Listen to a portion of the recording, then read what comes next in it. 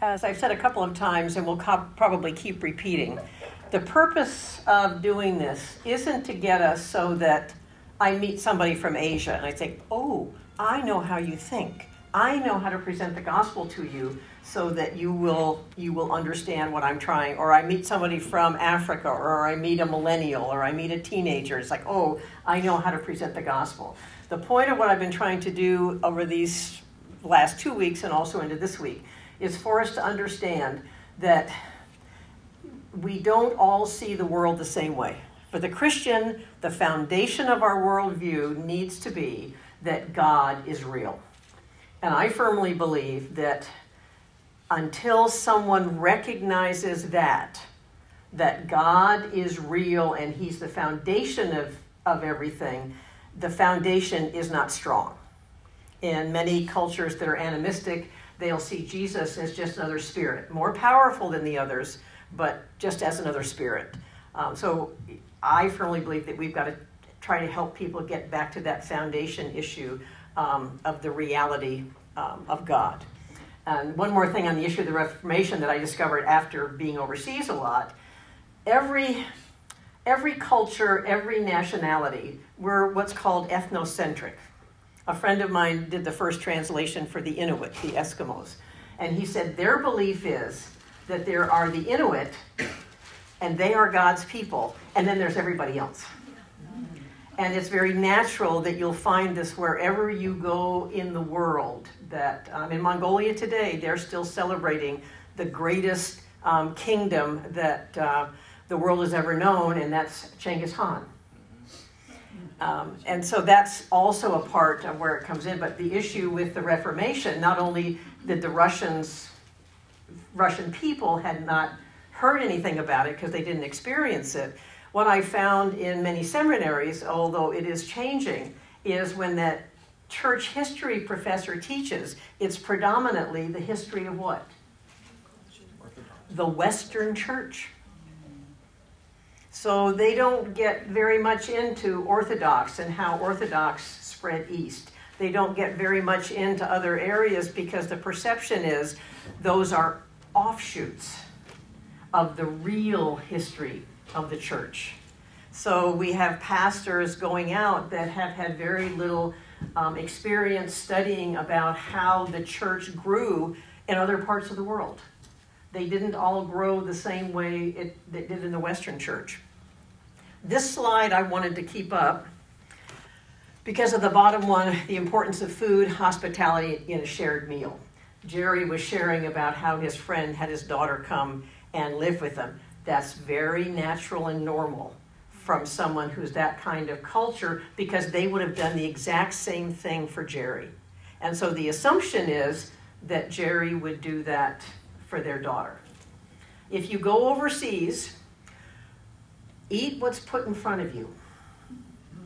Don't say I'm a vegan. Don't say I have to eat gluten-free or I can't have carbs. Don't do that. And I also suggest when you eat, sample a little of everything that's on the table. Because the hospitality, and I really learned this going to Russia when they celebrate their birthday, they put out on the table, I think, every dish that they know how to make. And I've been taught you're supposed to be a member of the Clean Plate Club. So what I put on my plate, I ate, and as a good American, I was done. My hostess understood that to mean I needed more food. Yes. And as she put, like, oh, Janice, you need, and then of course, they're putting more food on your plate. I had to learn that you sample a little of everything, and then you eat and chat, but you eat very slowly. It's perfectly okay not to eat everything on your plate. But it's not okay for the hostess to not refill your plate. And if you have somebody you can ask, sometimes you have to ask, how many courses are there going to be? Mm-hmm.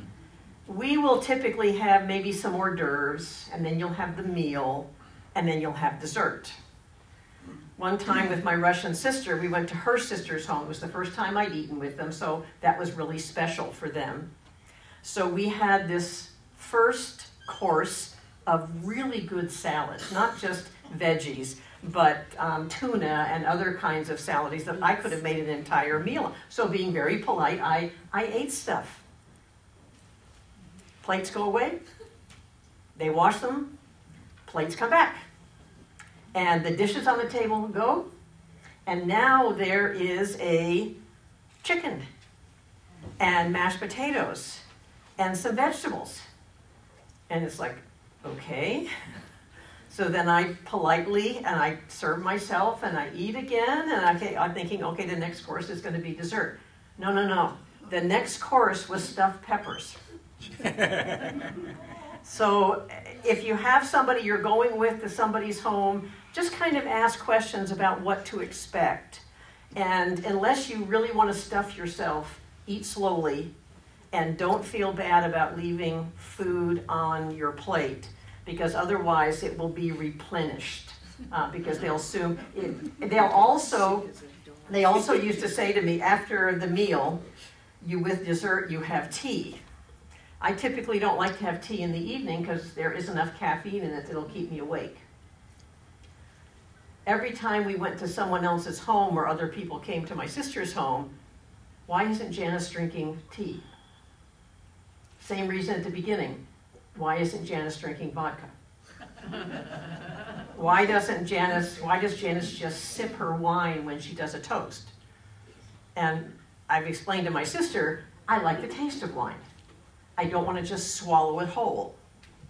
But the question is always why when you're doing something out of the ordinary. Sometimes I was full and I really didn't want dessert. And I was close enough with the people that I could do that. But the question was always why. Why isn't Janice having any pie? Why isn't Janice having any cake? Because I was doing something that was out of the ordinary. And because they don't ask you what you'd like to have with your dessert. They just put it out. Just like I said before, they don't ask you what you'd like to have for breakfast or what you'd like to have for lunch or what you'd like to have for dinner. You're going to have what the hostess or the people you're staying, you're going to have what they put out on the table. And you need to be polite and smile and say thank you, because to not do that doesn't look good. Yes? And the other problem is, in some cases, they're putting a whole week's worth of their income into making that meal for you. Absolutely. And I was at one Russian family's home, and she had, of all people, her ex-husband unexpectedly showed up and to spend some time with their son. She didn't eat because as the hostess, you make sure everybody else has enough food, and if that means you go without, then you go without. Because you are treating and you're being hospitable to the people who've come into your home. So very important if you're overseas.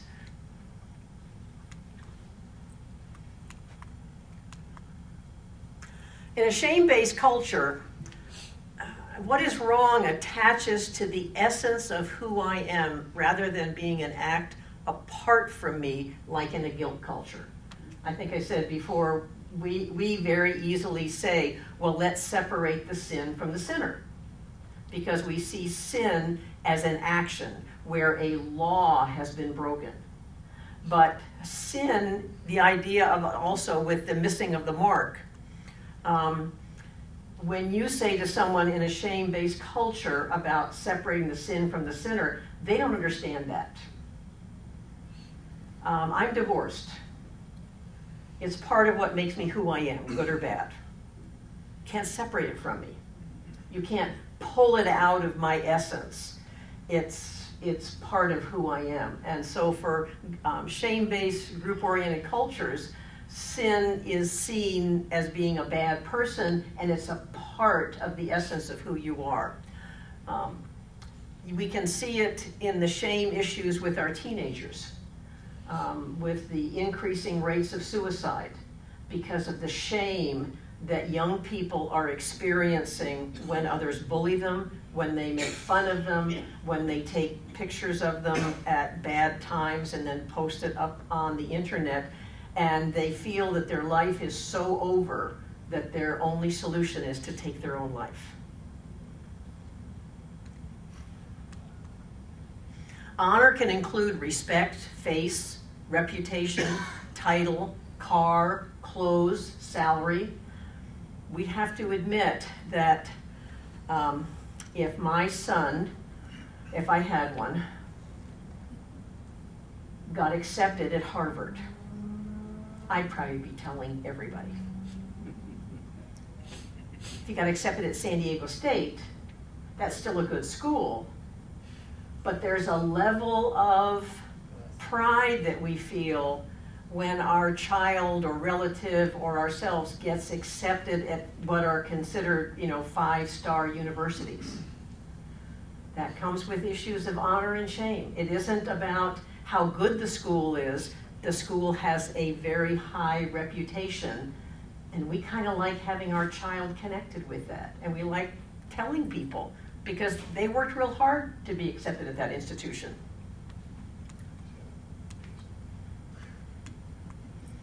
Other words for shame can be inadequate, scorn, insult, reproach, disgrace, publicly humiliated, ignorant. To be uneducated is very shameful in many countries around the world. And the shame and honor words, I think I've told you this before, they appear twice as often as guilt and innocence. The Old Testament word we translate sin includes an understanding of dishonor. But I found the Chinese, it's one of the papers I want to work on someday, in the Thai translation, the Chinese translation, the Japanese translation, the word they chose in the target culture relates to the idea of only breaking a law, like breaking one of Buddha's laws. It doesn't include in the range of meaning the dishonor, the missing the mark. And the paper I want to work on someday is how the theology of a translator determines the theology in the target culture. So if the one who's translating believes if they're very Western, very guilt-oriented, then the word that they need to choose in the target culture is that of breaking a law. But again, within the range of meanings that's from the Hebrew and the Greek, it misses the idea of shame and dishonor and not being what your group expects of you. And a guilt-based person, the orange circle in the left is kind of our image, and we see a little bit of red that, I have some sin here, I have some sin there, but basically I'm a good person. In a shame-based person, notice how big the red dot is, because that's how they perceive themselves if they're not receiving honor within the group. And they'll do whatever they can to have a facade of goodness, a facade of being educated, a facade of having a good income. If you're looking at trying to start a business in a place like Mongolia, don't ever ask an existing business person how they're doing, because they're going to tell you they're doing great. And they'll say, see this new car I have? I got this new car because of the business. But then what they don't tell you is they got the new car because their third cousin twice removed loaned them the money to be able to buy that car, because it's all about image. When I was first going to Mongolia, there were many Mongolian men. They wanted to be businessmen because to them, a businessman was a guy who goes into work in a shirt and tie, he sits at a desk, and he answers phone, and he makes money. That's the definition of it. It's a very reputable, it's an honorable profession to be able to say, well, I'm a businessman. The fact that you're not making any money is immaterial. But you can call yourself a business person. So you have a lot of brothers in Mongolia who are trying to borrow money from sisters, other brothers, parents, any other relatives, so that they can start a business. Because their idea of business is they see, 5 other people who are selling what I'll call snacks and juices and things. And one of them has told him, I got a car because of my business. So he says, okay, I'm going to borrow the money, I'm going to go buy the products, And within 3 months, I'm going to have enough money that I can buy a car as well. Their understanding of profit is, I have money in the drawer. So if I buy products to sell and I sell some of them, and I have cash in the drawer, that means I'm making money. And my wife and my children, we want to go out someplace special for dinner. Well, I've got money, we're going to go do that. What happens at the end of the month? No money. They don't have the money to buy the products to replace the ones that they just sold. Or they don't have the money to pay their rent.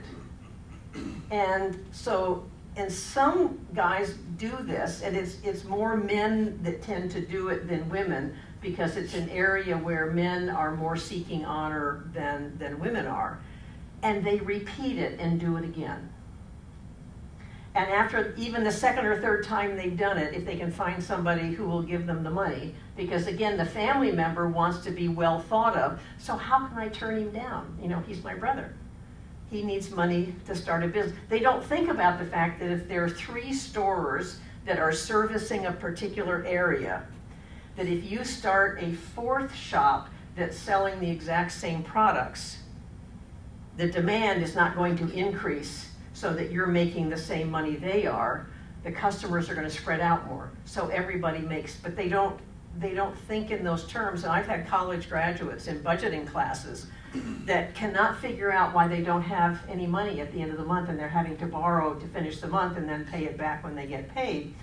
It doesn't occur to them that the first week when they got paid and they went out to eat 4 nights that week.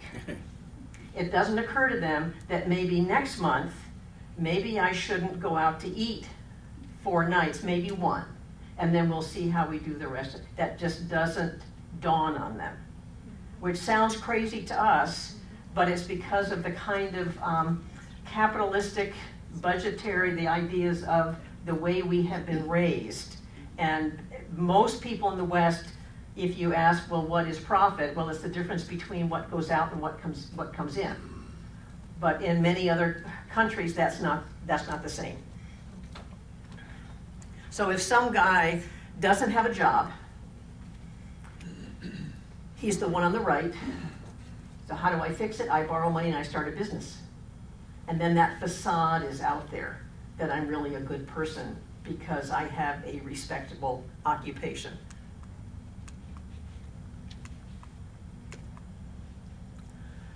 And the honor and respect and esteem are given to me by my group. If I'm part of a gang, I get my honor and respect because my gang is the strongest one in the neighborhood. By myself, I'm nothing. But if I'm a part of that gang, whatever it is, then people are going to respect me because they respect that particular group. And in this culture, more than any others, not that we also don't want others to think highly of us, but in a group-oriented culture, shame-based culture, that desire is even stronger, that others will think highly of me. Missing the mark, it includes not doing what is expected in an honor culture.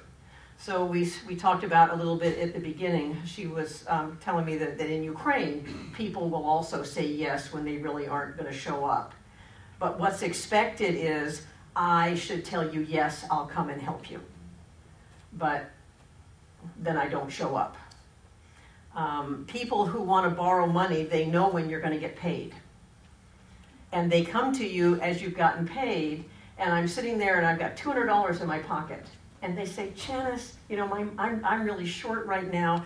Can I borrow $50? I've got 200. Of course I can give you 50. I don't think about the fact that some of that money has to go for my home rent. It has to buy groceries for my family. It has to pay my utility bill, my cell phone bill. What matters is right then, I have the opportunity to look really good. And so I give you the $200. And when they were connected with the Soviet Union, it actually worked very well for them because everybody had a job. Even if they were drunk, they had a job. So if I borrowed money from somebody, there wasn't a problem of my paying it back the following month because I was going to get paid by my job. Well, once the Soviet Union fell apart and Mongolians moved more towards a capitalistic culture, then you got a job if you did the work. And it didn't mean that everybody was going to be fully employed if they weren't going to make that effort. But they still used the same word, Janice, can I borrow $50? And I'm looking at them, my logic says, excuse me, you just told me you don't have a job. You have no income. This is what a Westerner would do. How do you plan on paying me back? Because we think in those terms. But for the person who wants the honor, they don't think about the fact that this person they're loaning it to. So when I did my budgeting classes for the Christian community there, I said, number one, which is a really big deal, husbands, go talk to your wives. You need to work out kind of a budget of how much money do you need to feed your family. And I had one Christian guy who, he had somebody who wanted to borrow something from him, and he said, I said, I need to go talk to my wife. And the guy was just flabbergasted, because Mongolian men do not do that. You do not ask your wife. If the Mongolian man wants to do it, the Mongolian man just goes and does it. But if you've got somebody who has a need, for example, they need medicine for their child, or maybe they need food for their family. I said, if you have the money and just give it to them. Don't loan it to them. Because loaning it creates an obligation, especially when there's little chance the person's going to be able to pay you back. Just give it to them. Make it a blessing, a gift from the Lord that you're giving to them.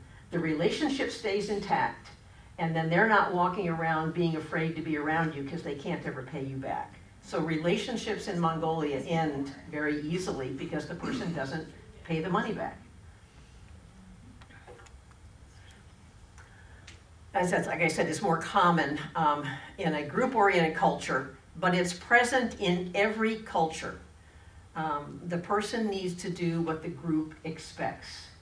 I think in our political realm today, there is this same idea that you need to act, you need to say, whatever your group is, whatever you're identifying with, that you need to kind of stay on the right track with your group, or you're going to have people in your group angry with you because you're disagreeing with what their perspective is. And they're going to think less of you. They may unfriend you, they may stop talking to you, and you may lose a friendship over it. So we're very conscious about how our group perceives us. So if you're like me, I stay out of the discussion. Then I don't have to want to worry about, unless there's somebody I can discuss it with who doesn't care what I think, wants to listen to what I think, but isn't going to judge me based on what my particular, and the friendship isn't going to end because we disagree. So the idea of honor shame isn't just for Asia, it isn't just for South America, it isn't just for Africa, it isn't just Old Testament and New Testament. It pops up in every single culture. And the point of what I'm trying to talk about in these Sunday mornings is that the gospel is more than you are forgiven. For the person in a shame-based culture, when you say to them, you are a sinner in need of salvation and you need forgiveness and Jesus Christ is offering it, I have just intensified what they feel and how bad they feel about themselves. I haven't resolved anything for them. But for a shame-based culture, and it's throughout the Bible, we have been raised from shame to honor. Adam and Eve disrespected the Lord. We are a part of that family. We are in a position of dishonor. But in Christ, we have been raised to a position of honor above anything the world has ever known. That may not get the attention at first press. I can guarantee you in a shame culture, it gets their attention. That they are in an honorable position because Jesus Christ has placed them there. And that's also a part of the gospel. Besides, you are forgiven. So the idea isn't that if I'm dealing with Mongolians that I only talk about you've been raised to honor. I will talk about the same next area we're going to go into is you don't have to be fair to the spirit world anymore. And as they grow in their understanding of their relationship with the Lord, yes, you are also a sinner in need of salvation.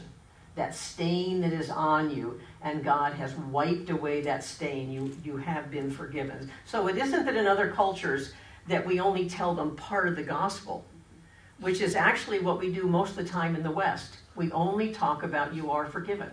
We only talk about you're a sinner in need of salvation. But there are people that feeling guilty about something, they're feeling shame. But it isn't something that they've done. It's the position that they're in, or maybe they're an abuse victim. Maybe it's a woman who's been raped. Maybe it's someone who experienced child abuse. I don't need to tell them you're a sinner in need of salvation. I can tell them you have been raised to honor. I don't care what the world thinks about you. I don't care how they view you. The Lord Jesus Christ has raised you to a place of honor and has cleansed you. Cleansing is something that resonates with a lot of the Muslim world. And it's why the Kazakhs are making progress in the western part of Mongolia, because they're coming in and they're sacrificing animals. And they're talking about cleansing. And that resonates with the Mongolians who are there, because cleansing and being raised to honor is what they need and want.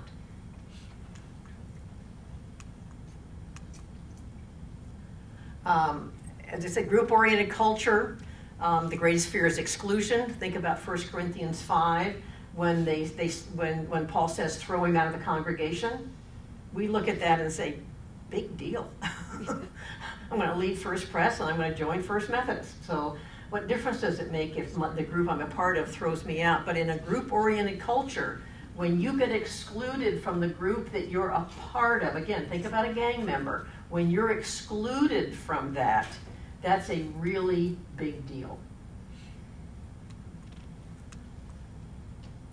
By doing what is unexpected in a group culture, there is a very high risk of being marginalized. Behavior is either acceptable or unacceptable in the eyes of my group. This is what was happening, especially to the Gentiles in the first century. What were the Gentiles supposed to be doing? You acknowledge there's a multitude of gods and spirits, and the Jews have one, and there's just a whole multitude of gods and spirits. But when the Gentiles started saying to their neighbors, you know, those idols, they're just pieces of wood. They're just rock and metal. What really matters is the one creator God. You're doing something that put them at high risk of saying, I don't want to hear that anymore. You know, you're not supposed to talk about those kinds of things, because we know that that's not true. And so you either change your tune, or we need to exclude you and push you outside of our group. The self-respect is maintained not by choosing what is good rather than what is evil, but by choosing what is expected of me. That's a very different way than our way of thinking. We're always thinking about the action. So I choose good or I choose bad. But for many in a shame-based or a group-oriented culture, it's more, I need to do what's expected of me. Because if I don't do what's expected of me, then I could easily be marginalized. And our goal in sharing the gospel isn't to get people to stop thinking the way they think. Our goal is to bring the gospel to them where they are. And one of the things I hope I can get into a little bit next week, but it may have to be for another series, is the idea of story. We are used to, if I want to share the gospel, I have a whole bunch of statements I'm going to give you. Sinner in need of salvation. Jesus died for you. God loves you. We have a whole bunch of theological statements because we believe that people just need the correct knowledge. But I believe that part of the reason God made the Bible 75% story is he wants us sharing it in stories. One of the things I love about Jerry's and our services and what Jerry does, when I tell a story, like the ones that Jerry tells every week, then the culture, whatever it is, they hear that story And there are different parts of it that mean more to them than others. It's not about giving you a theological statement, because our theology comes from the stories. We know God is love not because the Bible says he is love. We know God is love because of the stories in the Bible that demonstrate it and that show it. Jesus dying for us, it comes out of story. We know what happened. We know what the history is. We know what God did in the Old Testament. We know about his grace and mercy. And people who say that the Old Testament is primarily, the God of war and judgmental, are missing the God of grace that's in the Old Testament. And that grace and his love comes through in the stories. So by telling the stories, you let God work on those people. You let them hear the stories about who God is, who Jesus is, and what was accomplished, and they can grow in their understanding. For me, it's far better than trying to argue somebody into the kingdom. It's just presenting the stories of what happened, and in those stories, we learn our theology.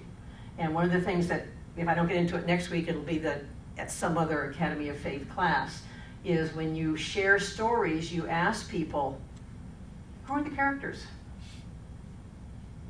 What's the interaction? Is there anybody in the story you identify with? Where is God in this story? And you let people think about that interaction. God kept those stories for a reason. One of my favorite ones is the story of Naaman, where the most important characters in the story aren't Elisha and Naaman. They are Naaman's wife's servant, who was an Israelite, and we don't have her name, and the servants of Naaman, unnamed. Both groups are unnamed. They're both pivotal in the story. And you get people thinking about the interaction in there and how does God come into the story of Esther, the book of Esther, where God's name isn't used, but we know God is active in it. You tell the stories. The other thing that's very helpful with storytelling, most of us in this room are in the category what I'll call literate learners. That doesn't mean that people who are primarily oral learners can't read. But if you look at some of the statistics, the very low percentage of high school graduates and especially college graduates who never again read a book. Literate learners get their knowledge from reading. Primary oral learners get their knowledge radio, internet, story, proverbs, interaction with others. Mongolians are primary oral learners. They're very literate. They can read. And one of the things that's interesting in our educational system, especially in seminary, because there's a seminary professor who did a paper on it, is probably 90% of the faculty at any seminary are what? They're literate learners. They want to read books. They want to read books, they want to write them, they want to read journal articles, they want to write them. It's all about the written word. Guess what the percentage is of new students? They're primary oral learners. So we have a crash here, where the people who are sitting in front of us are primary oral learners, and so what assignments do we give them? We say, go read a book. Because that's the terms of most of the professors. That's how we tend to think. Millennials are primary oral learners. So if we're trying to share the gospel and do things by saying, well, we need a translation of the Bible, and we need to have tracts that we're going to hand out and give to people so that they can read about this, we're missing how people gather their knowledge and how they grow in that. Very important factor in, depending on where we're trying to share the gospel with other people. There's a good friend of mine who's an adjunct faculty at the school, and she did the translation for, I can't think of the group. Who was the group when we were fighting Iraq? The Kurds, the primary translation with them, but her whole focus is storytelling. Because you've got people who are primary oral learners, maybe they can read, maybe they can't, and she's teaching them how to share the stories of the Bible with others and then have discussions about those stories. I think I went down a rabbit trail.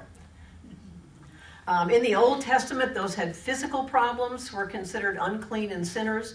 When Jesus refers to the sinners and the tax collectors, the sinners aren't people, and we say, oh, they are sinners, they all broke God's law. No. The woman who had the issue of blood was in that category. The person who's unclean is in that category. They haven't done anything wrong, but their condition is such that they cannot come in and take part in the temple worship, and so they are considered outsiders. Tax collectors were considered outsiders. A guilt culture person doesn't see uncleanness as sin because the person didn't do anything wrong. That's just how we've been trained to think. You're a sinner, and we'll say, you know, I'm doing fairly well, but I still do some things wrong. I mean, we hear that over and over and over again because we think of sin primarily as what I have done. Doing this research really helped me a lot with my mom. She lived to be 102. I don't think she ever did anything wrong in her entire life. But being able to talk to her and say, you have the stain of uncleanness and you lost your honor, we lost our honor in the Garden of Eden. I can say it about a 1-year-old baby, that child is a sinner because they have the stain of being of the family of Adam. For me, that makes a lot more sense than to always focus it on the person has done something wrong. And I'm not saying that we've all, and I'm sure my mom did something wrong somewhere in her life. It's just I never experienced seeing it. And like I said, in a shame-based culture, if I say you're a sinner in need of salvation, but I'm going to forgive you, I have just increased your badness. So they don't even like to use the term to say to someone who's maybe offended you, to say, I forgive you. The way they do forgiveness is, I just start talking to you. And sometimes that means there are underlying issues that never got resolved, but they're very reluctant to say, I forgive you, because of what the implications are for many of them. In the Arab world or Middle East, and this is very much Mongolians' worldview, shame is hidden or it's revenge. Something is done outward in order to restore the honor. In Japan, shame is often hidden. It's turned inward. To resolve and cleanse the shame, I have to take my own life. The shame on Japan for having lost the war. So many of their warriors took their own lives because to deal with the shame and to have my family name have honor with it, I need to take my own life and remove myself. Jesus' claims threatened the honor and power of the establishment. And they had to do away with him. There are some global types of honor and shame. We have honor and shame in the West. They have it Latin America, Africa, Islamic world. Shame-based cultures are not all the same. And they aren't shame-based to the same percentage. It's just that happens to be one of their two that are emphasized more. In Mongolia and places in Africa, guilt is at the bottom of the list. But fear of the unseen world and lack of honor are very high on the list. For our culture, I'd say guilt is up there. Second comes shame, and then fear of the unseen world is kind of down towards the bottom of the list.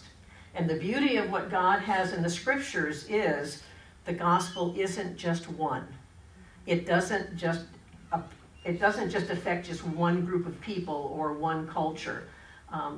The fact that we have different cultures and we think differently isn't a big surprise to God. He's not sitting there saying, oh my goodness, Jesus, I had no idea. I thought they were all going to think the same the whole time. From the very beginning, there has been differences. And the gospel responds to those differences. Now, in a fear-based culture, the opposite is power. It predominates in the non-Western world.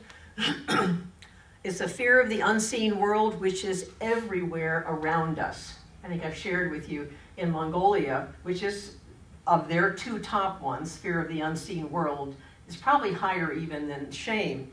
They are worried about what will happen to their children. We think of what will the choices our children make. But in a fear-based predominant area, they're worried about what the unseen world is going to do to them. So you always want to be trying to placate that unseen world, to manipulate them and get them to do good things for you.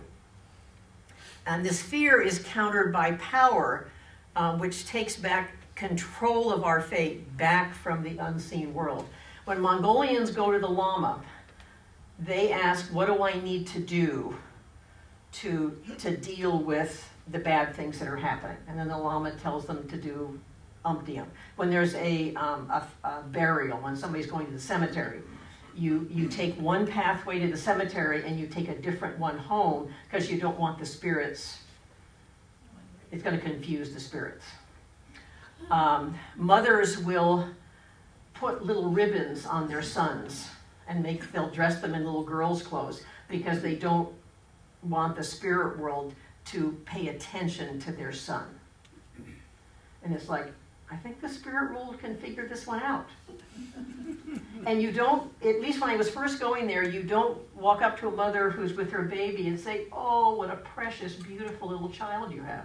Because by saying that, I have just drawn attention to you and your child. And the last thing they want is the spirit world paying attention to them.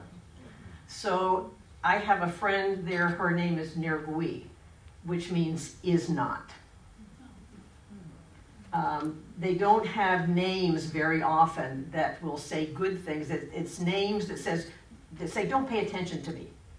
Spirit world, don't take any notice of me. Because I know that if I upset you and you're very jealous and everything else, then bad things are going to happen to my child. So we stay away from that.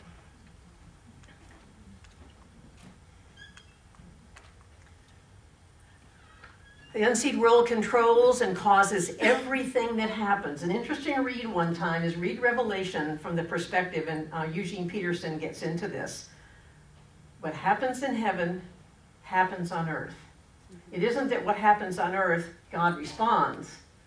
God takes the initiative. So that fluctuation back and forth, and this is, we know this from the story of Job. Where does the initiative for the action start? It starts in the unseen world. So for people who think this way, it's not totally off base. It's just that they're giving more power to demons and that which is evil as opposed to giving the power to God. You think about India that has 1 million gods for every day of the year. Mm-hmm. It's insane. And they're constantly in fear, and they have to placate as many as they know of. Yep. And you go to in Mongolia, you go to the Lama to deal with that. If you want to curse somebody for whatever reason, you go to the shaman. You don't go to the Lama to curse somebody. You go to the Lama to help you have good things happen to you and have blessings. And you can understand, think about it, Christianity comes in. They don't get to the foundation of God, the reality of God. It's all about Jesus. Jesus is very often in the Mongolian church perceived as just another spirit. He's stronger than the other ones, but he's just another spirit. So if he's another spirit, then I'm supposed to treat him the same way I did the other ones, a little bit more deference because he's stronger, but there's the same expectation. So if I go to a Mongolian that I want to share the gospel with and I say, if you will just believe in Jesus Christ, your life will be better. They have just heard me say, my son will get a job. My husband will stop drinking. My daughter will have a baby. Because that's their definition of my life is going to be better. So sometimes the things we say that we understand, of course your life is going to be better if you believe in Jesus Christ. But I don't mean by that you're going to have a lot of money and you're going to be healthy and you're not going to have any problems. Many who have a fear of the unseen world, that's what they're hearing us say. And again, that's why I go back to go to the stories of the Bible. Rather than making statements, go to the stories that are in the Bible. It's not about the choices I make, but what the unseen world will do. When bad things happen, who did what to offend which spirit? In the story in John 9, 1 and 2, the disciples say, who sinned that caused this man to be born blind? That's because their thinking was bad things happen as the result of the activity of the unseen world, and they punish behavior that they don't like. Either that person or a descendant or a family member, but you try to find out who caused the problem. And these were Jesus' disciples. So this thinking of the fear of the unseen world was very present in the first century. And Paul Hebert called it the excluded middle, because we only think in terms of the seen and the unseen. We don't think of the interaction. Fulfilling the expected social roles. You do not confront friends because it might break relationships. If I see my friend and they're doing something that I know is wrong, I don't confront them as a Mongolian, because if I confront them, it might break my relationship with them. If I break a relationship, then I've broken the tranquility, and bad things could happen to me as a result of that. So instead, I say nothing. So when I was first going there, some good friends of mine, they had a friend that he and his wife, they'd invite him over for dinner.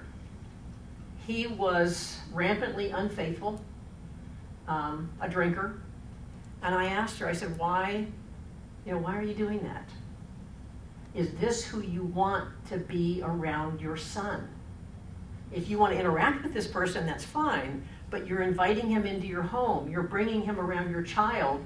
You're holding him up as one of your friends when you know full well that the life, and he was a member of the church, that the life he's leading is inconsistent with what he's professing.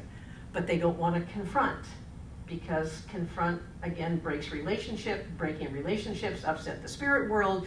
Upsetting the spirit world means bad things are going to happen to me. So I say nothing. Tsagansa, the new year in Mongolia, one of the things that families do is they get together. And everybody says, oh, I'm sorry for anything I've done to harm you, and all the rest of that stuff. And I had a Mongolian woman tell me, don't think for a moment they believe it. They say that because they know that's what they're supposed to say, but they don't resolve the underlying issue. They just kind of act as though it never happened, but they hold on to the anger.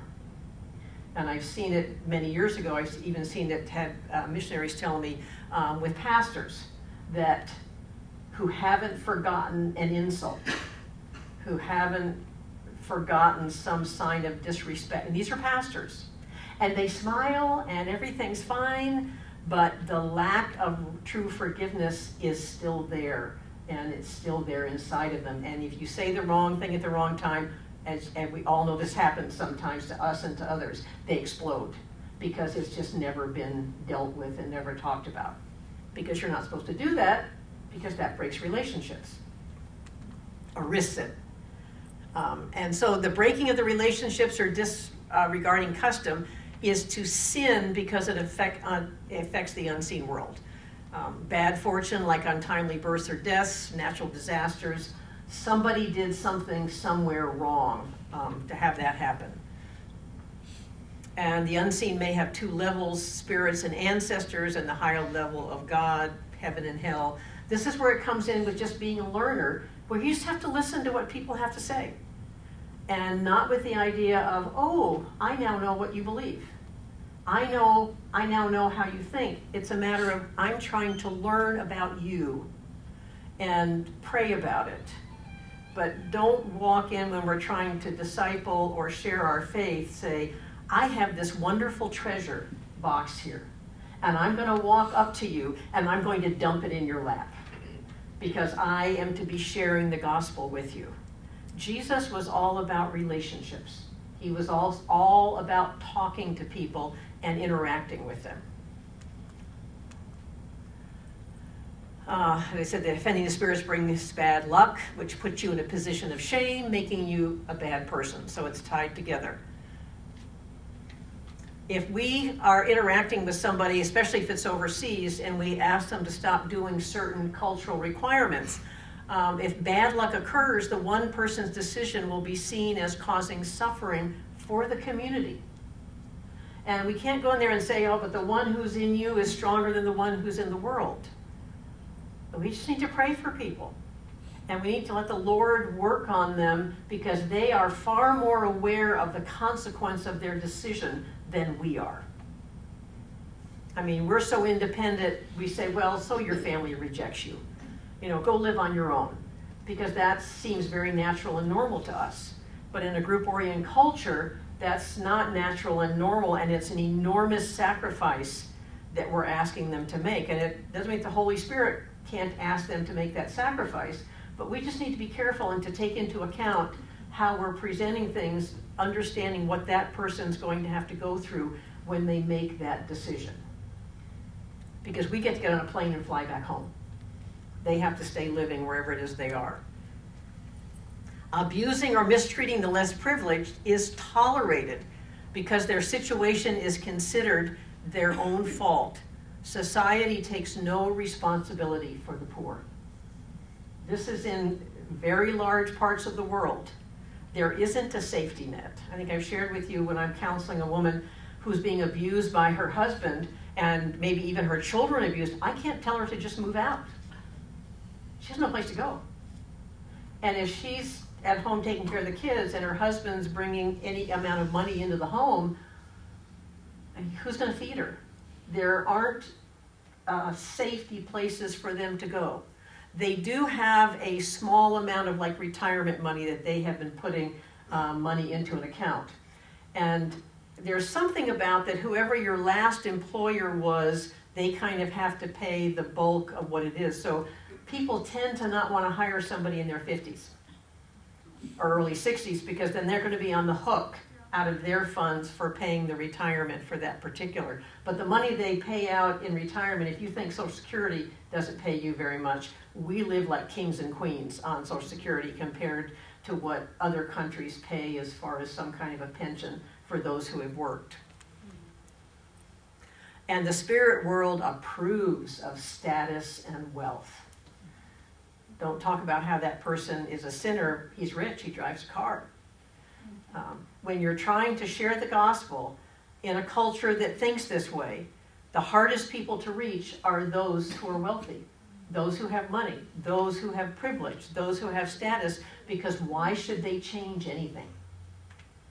Because maybe if I change what I'm believing, maybe I'm going to lose all this good luck, so why should I change?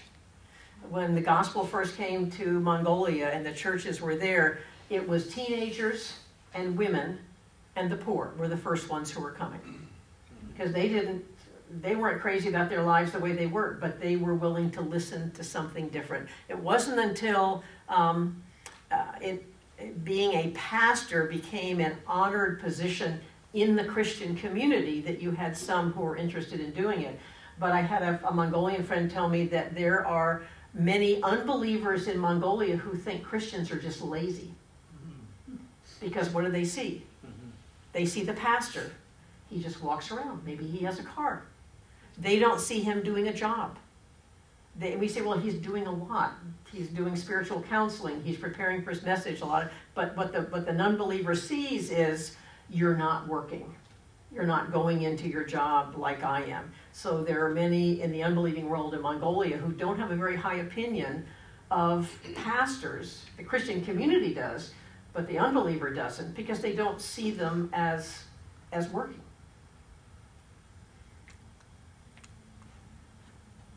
I'm going to go on to...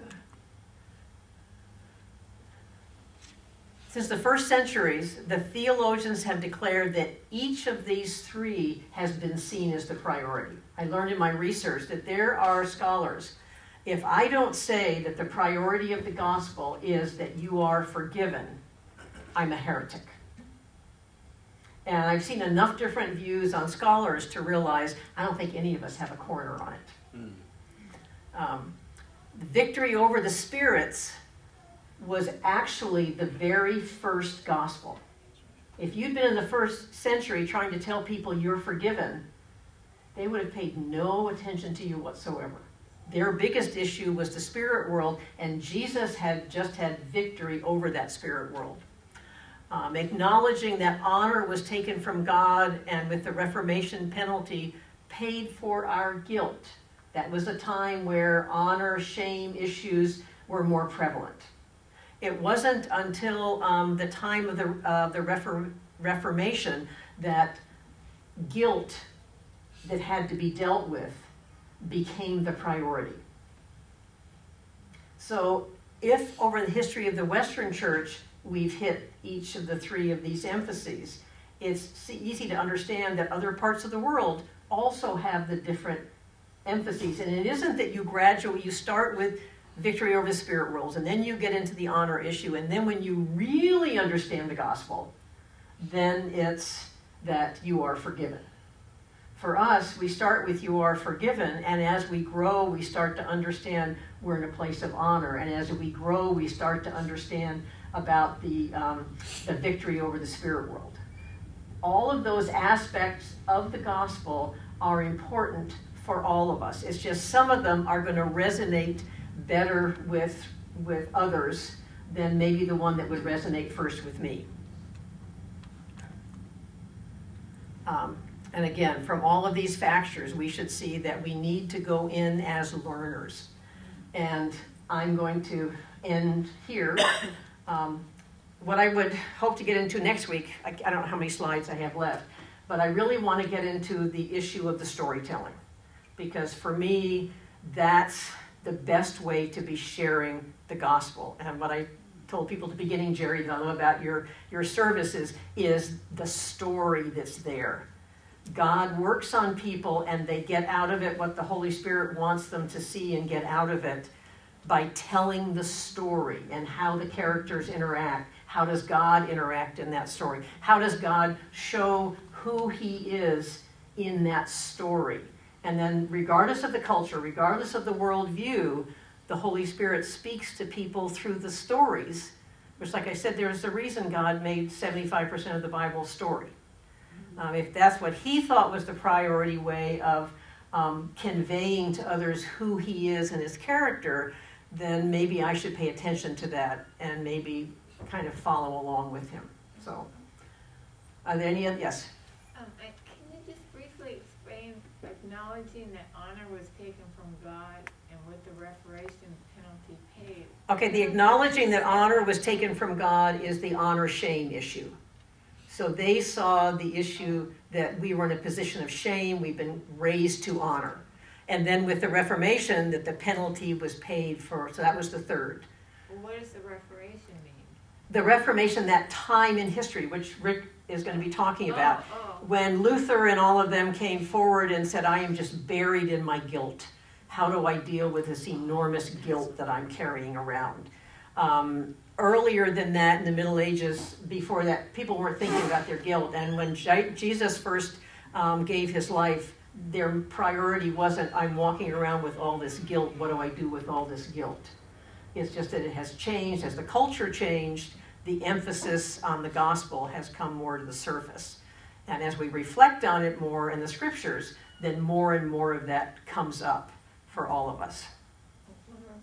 Does that kind of relate to when they were buying condolences from the Catholic Church for their sins or something? Indulgences, That's what led to the Reformation. Yes, Rick? It's part of it, and yeah, there's a buying and selling. I would, on your scale there, I would put that not as honor and shame, but like a guilt, and you can buy your way. You can pay to get your guilt. Yeah, so pay to have the penalty. I'm not sure that would be honor shame, but Pay for forgiveness. Yeah, pay for that forgiveness, but there was the honor of the feudal lords, and there were differences in classes. The whole feudal system was built on honor. And it isn't like it changed in a year or changed in a decade. It was just became very fluid. And my point in bringing that out is that even in the history of the Western Church, we have had different emphases over time. So we shouldn't be surprised if we see different emphases in other cultures in the world. And it isn't that they're going to progress to where we are. It's just that their starting point is a different starting point. But they need to hear the whole gospel, but maybe not all on day one. Okay, anything else? Anyone? Back to the paying money to get right with the Lord. How about in my lifetime, I remember people would have to give money to the Roman Catholic Church to get their families out of purgatory. Mm-hmm. And I mean, I'm an old person, but it's still going on. Yeah, the church has their rules Yeah, to purgatory. help themselves and to supposedly help us. Religiosity. Yeah, religiosity. It's like superstition. I There's, was raised with that purgatory thing. Sure. yeah, mm-hmm. Is it still going on? Probably. Jerry is shaking his head saying no. No. You know, it was never officially Catholic teaching, so let's not bear false witness against the neighbor, but it was practiced. Well, Who sure. knows all kinds of crazy things that are practiced in Protestant churches? Yeah, Who knows what people think in the pews? Who knows what some pastor has said too casually, not thoughtfully, It's still and taught. given the impression of, listen to my sermon today. You work hard enough, you're going to get a reward. That's not the sermon. But you could get that out of that if you wanted to, even for some goodwill. yeah. So, no, if people really think that they can pay money to get their loved ones out of purgatory, well, it's dead wrong. Send them my way. We could use the money. Yeah.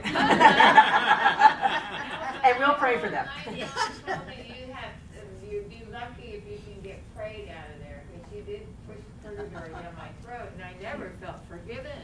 Yeah, It was hopeless. yeah. But the gospel is hope. Yeah. But when it gets perverted, when it gets turned, when it's taken to somebody's advantage, then the message that comes out, and that's why it's important that we not just worship God on Sunday, be part of a small group, be reading the Bible, growing in your own understanding, be able to give answers to people, be able to share a story in the Bible with someone, so that we can help dispel some of the information that's out there. If anybody is interested, when I'm all done, I will make a PDF of what my slides have been. I don't have it ready yet because I keep changing as I go along. If you'd like to get a PDF, you're more than welcome if you just come and put your name and your email address on this list. Let's go ahead and close in prayer.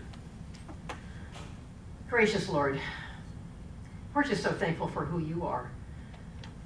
We thank you for your love, your mercy, your grace, and all the things that we have witnessed in the history of the scriptures of how you have interacted with your creation, how you have demonstrated your grace, how you have shown your love to us. Lord, and of all things, you want to share that character with us. Lord, we're so thankful for that. I just pray for each person here that we will be filled with your Spirit and that we will worship you and honor you and serve you and find ways that we can share your love and your character with those that we come in contact with. We pray this through Jesus Christ. Amen. Amen.